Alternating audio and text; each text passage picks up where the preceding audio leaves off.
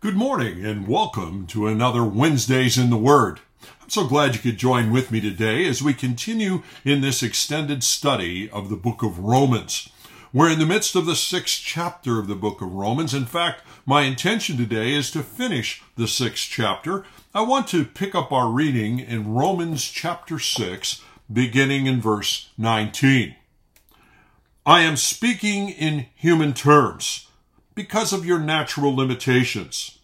For just as you once presented your members as slaves to impurity and to lawlessness that led to more lawlessness, so now present your members as slaves to righteousness, leading to sanctification.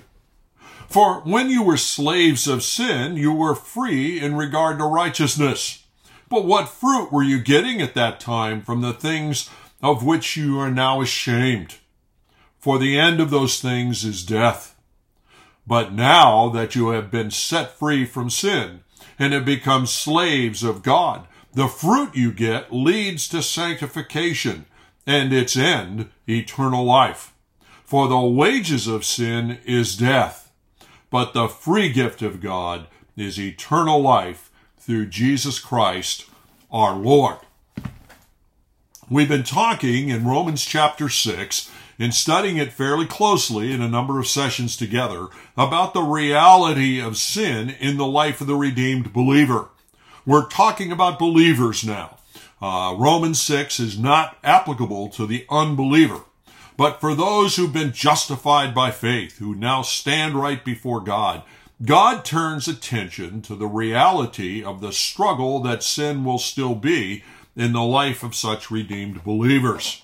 Sin, though forgiven in the cross, sin, though the ultimate accountability for it has been removed as we've been justified, covered by the perfect life of the Lord Jesus Christ, sin can still hurt us and corrupt us here and now in this life as a believer. When we were saved, we died to sin.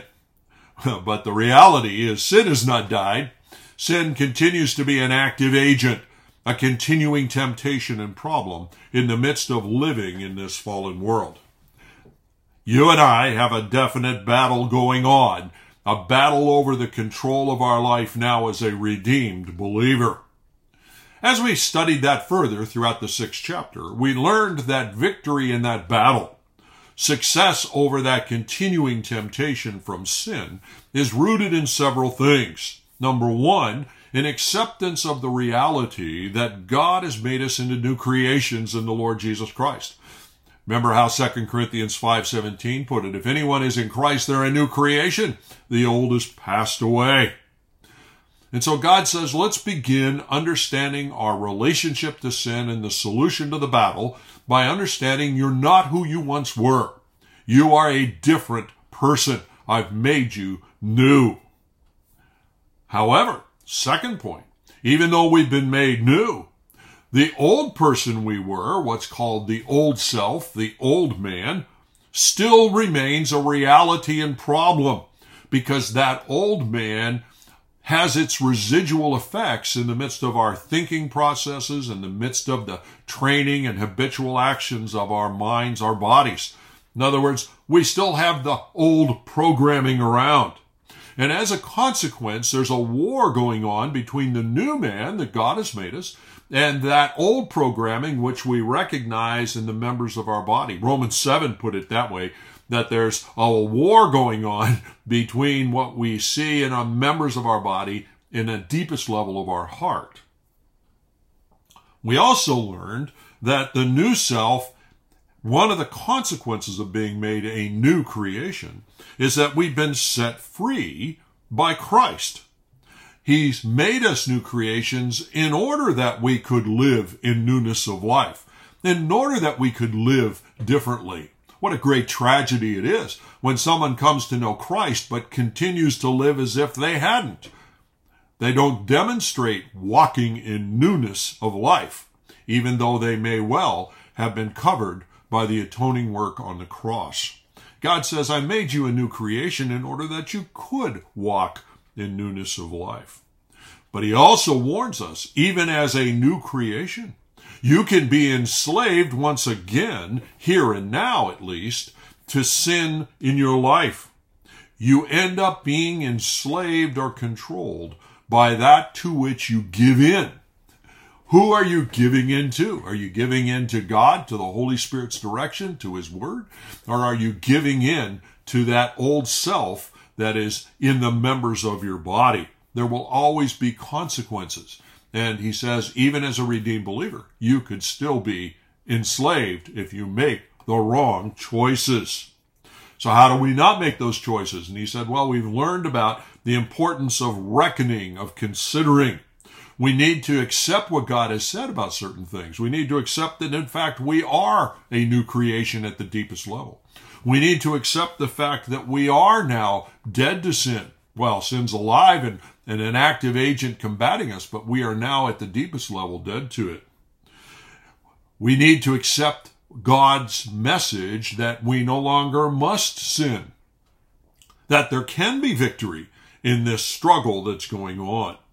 But we also need to accept, as these 6 chapters made plain to us, that victory requires nothing less than a determination to surrender. There is no such thing as victory in this battle that goes on in the life of a believer for the individual believer who does not choose to present their body as a living sacrifice to the Lord.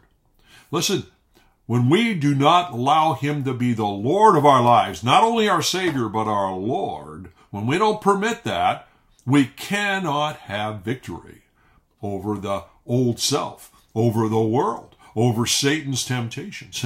There's a prerequisite for victory, and it is surrender. God says, keep reminding yourselves about that. You can't negotiate it with me. Here is the indispensable ingredient. And then secondly, the indispensable ingredient in victory and growth is drawing upon the Holy Spirit's enablement. Because now as a new creation, you've also been indwelt by the Holy Spirit. And it is the Holy Spirit's power, not your own intuitive strength, that will enable you to have victory in this battle. Surrender, reliance on the indwelling Holy Spirit. And by the way, that indwelling Holy Spirit will not give you strength and energy in the battle apart from a determination on your part to be surrendered. You can't have it your way. You have it God's way, or you don't have it at all. Do you follow the point? All right, well, that's where we've been. Now today, in these final verses of the 6th chapter, I want to talk about the issue of the spiraling effect of the choices you and I make about these things.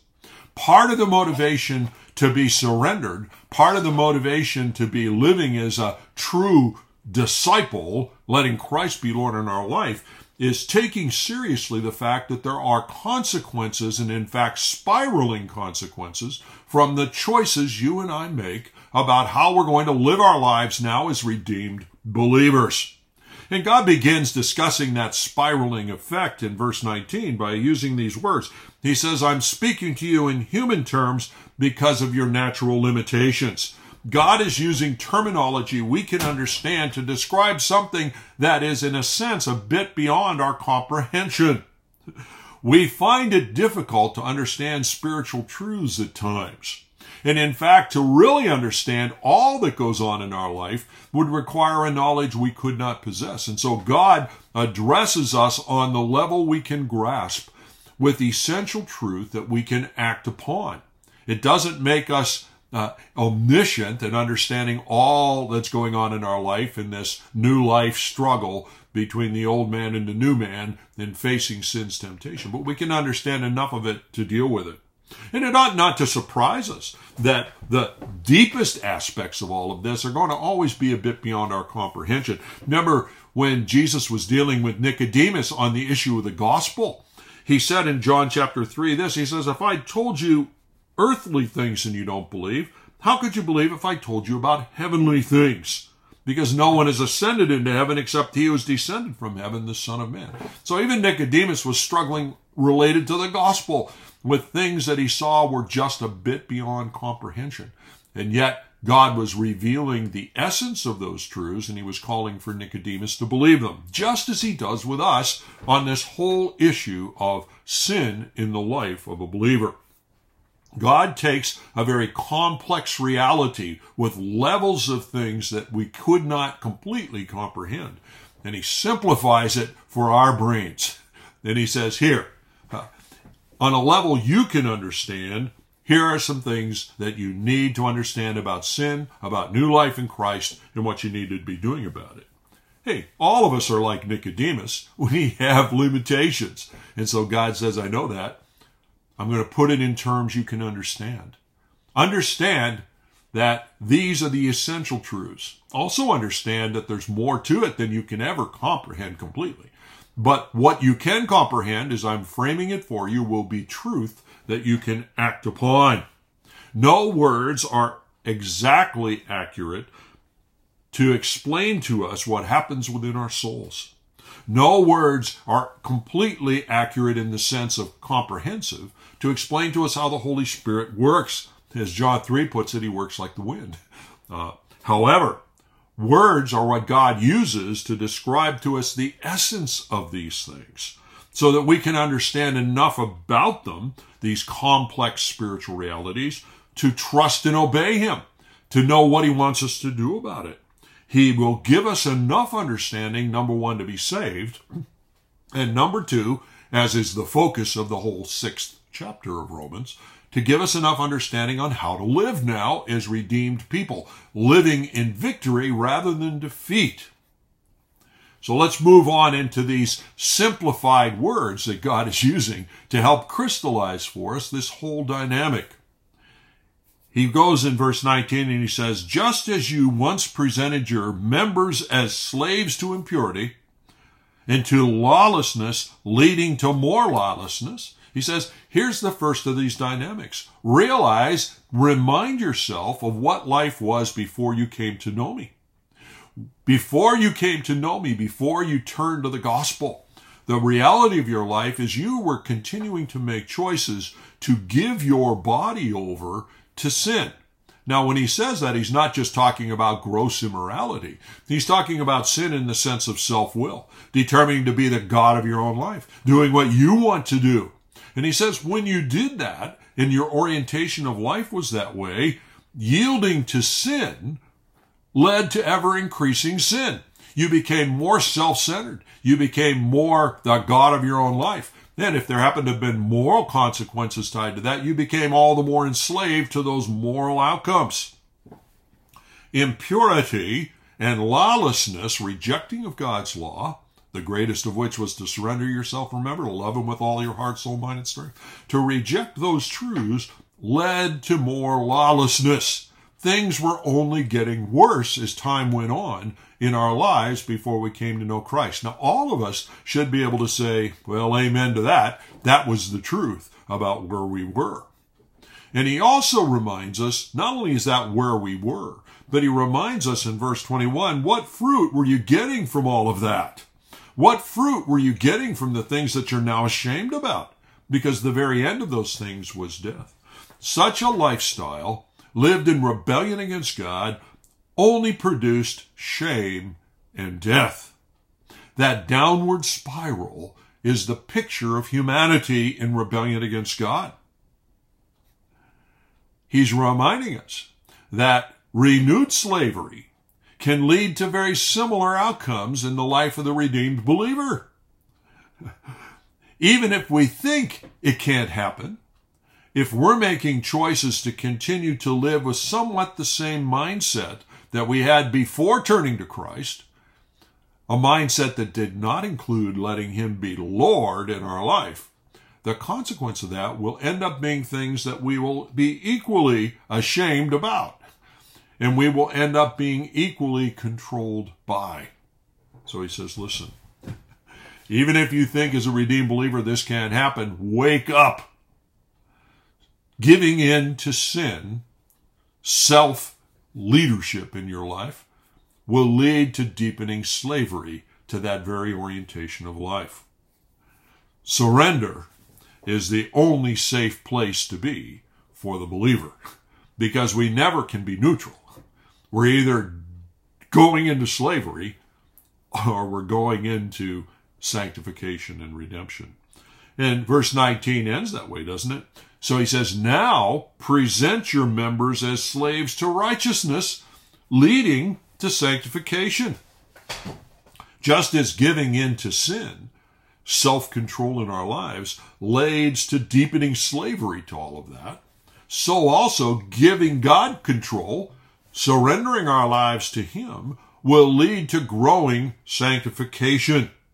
Now this word sanctification means literally to be made increasingly holy. And you see, that's a process going on in our life here and now as a redeemed believer. God is gradually transforming us into the image of Jesus Christ. He's redeemed us, yes. We are covered with the perfect life of Christ, yes, justified in the sight of God. But here and now, there's a process of reconstruction going on. God is building us, molding us into the image of the Lord Jesus Christ.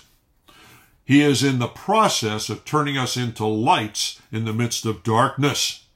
You and I are not only called to be messengers of light, sharing the light of the gospel with the unsaved world, but we are called to be light, to reflect the light in the way that we live.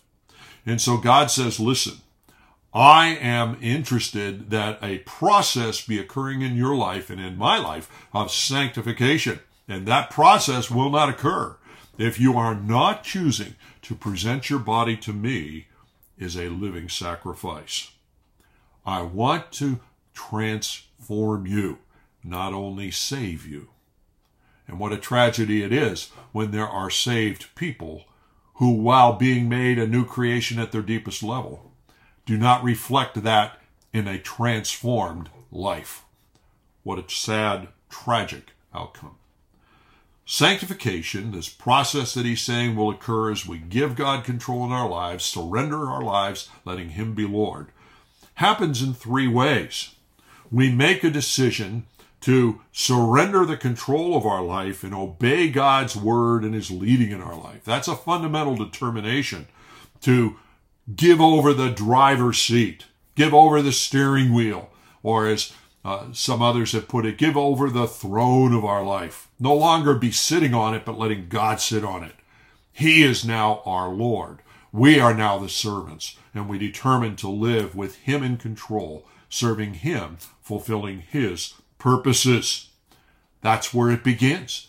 And so he says, you need to make a choice about this. And if you don't choose this, you can't be sanctified. If you don't choose this, you will not find victory over the enslaving and spiraling downward effects of sin in your life. So there's a fundamental decision about who's in control. And to have growth in sanctification, victory over the downward pull of sin, victory over temptation from the old man, from the world, from Satan, it requires nothing less than a decision to let him be the Lord of our lives. Secondly, it requires nothing less, as we've already seen in this chapter, nothing less than determining to allow the Holy Spirit's enablement in our life, to draw upon that enablement, to accept the fact we don't have a source of strength in and of ourselves, and therefore we approach life cooperatively, determining to be surrendered and obedient, and determining to be reliant upon the Holy Spirit's enablement, an enablement that will be there if we are surrendered to God. And then, thirdly, a decision to be in his word, because that word is living and active and sharper than any two-edged sword. That word, as 2 Timothy 3:16 and 17 tells us, teaches us, reproves us, corrects us, and trains us. It is the word of God that transforms in our lives. So you see it? Determining surrender, determining dependency, and determining transforming through the word. That becomes a central piece of growing and spiraling up in sanctification. The upward spiral will always happen when we choose those things. It will always result in us growing and increasing in Christ's likeness. Now, I know there'll be times in your life and in my life where we look at ourselves and say, well, I'm doing those things. I don't think I'm growing, Lord. I don't think I'm making the progress that I would like to be seeing. And God says, well, you don't see things the way I'm seeing it. In point of fact, if you're doing these things, you are growing. In point of fact, if you're doing these things, I am at work in you to transform you increasingly into the image of my Son. And at certain points, it'll be much more evident to you. But I want you to trust me. That's what's going on, and I'm doing this.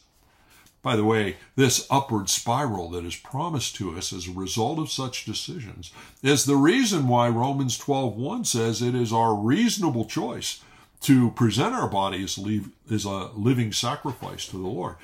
The logical thing to do, in light of what God has made plain in His Scripture, is to live surrendered to the lordship of Christ. It is illogical for the believer not to do that, and yet many succeed in spending a good portion of their lives, even as redeemed believers, living in an illogical place, refusing to do what is the logical thing to do in light of the things that God's Word has to say. Oh, brothers and sisters, don't live your life illogically. Do the reasonable thing, which is, as a redeemed believer, to follow God's direction and discover the pathway to growing sanctification in our lives. Now, by the way, the very gospel itself prefigures these great truths. In a way, verse 23 ends the chapter by saying, for the wages of sin is death, but the free gift of God is eternal life through Jesus Christ our Lord. It's a repeat of the gospel. Now, why does he repeat the gospel here? And I believe primarily, not that it's new information for us, all of that has been said to us in chapters 1 to 5 of the book of Romans. He repeats it here because he's underscoring the fact that the dynamics linked to the gospel become, in a way, the very dynamics linked to growth as a believer, a redeemed believer. You and I are saved, responding to the gospel, you and I are saved by believing what God tells us about sin and about judgment. In other words, you and I were saved when we believed what God said about our sin and its consequential lostness, believing that he meant it, that the wages of sin is death, believing that we had no hope apart from what Christ had done for us, and therefore confessing our sin, and also believing what God said about the forgiveness that is granted to us when we turn to Christ as Savior. You and I believed those things. We took God at His word and demonstrated that by repenting and believing in the gospel. You see that dynamic of the gospel? That's not a new message. We've been examining it throughout this book. But God is now saying that same dynamic of response to what I'm saying, I want you to follow in your day-to-day walk now as a redeemed believer. I want you in the same way to choose to believe that what God said about sin now as a redeemed believer is equally true. And what he says he wants us to do about it, what he says we have to do about it, is equally true. Believe us. Believe God's word that sin will be a continuing struggle. Believe God's word that choosing wrongly will lead to growing slavery to sin once again. Believe God's word that God has made us new. Believe God's word that we can reckon and rest in the work of the Holy Spirit and that we can find victory. In other words, believe God's word when he says the solution is to present your body as a living sacrifice and to live in conscious reliance upon the enablement of the Holy Spirit. Believe God's word and act on it. We must choose the path of growth, the path of holiness. So you see the parallel? Believing God's word about the gospel demonstrated by a determination to act on the gospel in repentance and faith. Now he says, believing God's word about growing in victory in the Christian life and demonstrate that you're believing it by presenting your body as a living sacrifice, no longer fighting the lordship question. And then in having done that, relying upon the enabling of the indwelling Holy Spirit, believing the Holy Spirit is there and will enable you to move forward in victory and ever-growing sanctification in our day-to-day walk. Summary. The 6th chapter is saying to us, as redeemed believers, we're either going to be growing in sanctification or we're going to be growing in slavery to sin. We will never be static, growing or enslaving. There is no growing because you and I decide we want to try to be good people. Growing only happens with surrender and dependency upon the Holy Spirit. Anything less, even if it's imperceptible to us, means we are diminishing and increasing slavery to both self and ultimately to sin in our lives. God has made the great provision for salvation. He's made the great provision for growth. The choice comes down to the individual. Will I choose to be saved? Or will I choose to grow? What are your choices? Have you chosen to be saved and demonstrated it by trusting what God had to say and repenting and believing? Have you chosen to grow by believing and accepting what God has to say and presented your body as a living sacrifice, giving Him lordship, and then consciously living in dependency upon the indwelling Holy Spirit's help? What's true of you, brothers and sisters? Well, think about these things. Next time, Lord willing, we'll get into the 7th chapter of the book of Romans, and I hope that you can join with me in that time, and that together we can continue to unfold the riches of God's Word. God bless.